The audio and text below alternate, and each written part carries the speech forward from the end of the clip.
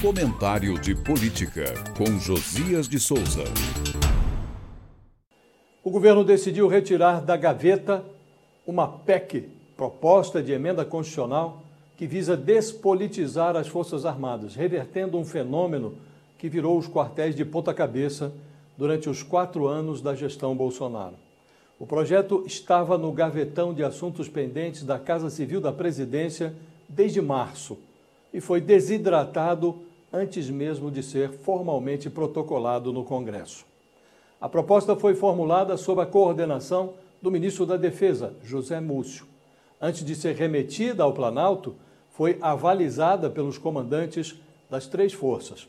Nesse formato original, uma das alterações da PEC proíbe militares que decidirem disputar eleições de retornarem aos quadros do Exército, da Marinha e da Aeronáutica.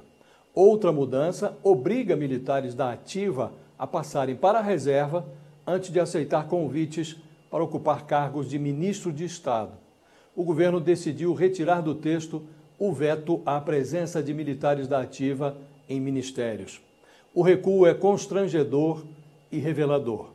Constrange porque, na prática, o governo Lula avaliza uma das mais eloquentes aberrações da gestão Bolsonaro, a passagem do general Eduardo Pazuellos pelo cargo de ministro da Saúde.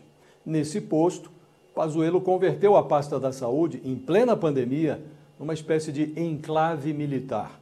Adotou a linha do um manda e outro obedece, incorporando às decisões técnicas o negacionismo sanitário que converteu a cloroquina em remédio eficaz contra a Covid e tratou vacinas como bizarrices experimentais.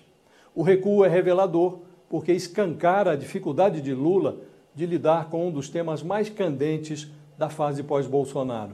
Ao suprimir da análise do Legislativo algo que os próprios comandantes das 3 forças já haviam assimilado, Lula trata militares como bibelôs, suscetíveis a melindres que não ornam com o papel constitucional de servidores fardados.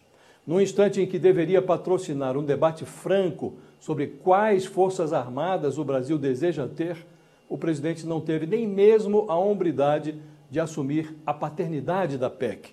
Ele delegou ao seu líder no Senado, Jacques Wagner, a tarefa de assumir a autoria de uma proposta que já nasce perneta. Eu falo direto de Brasília para o podcast do Jornal da Gazeta.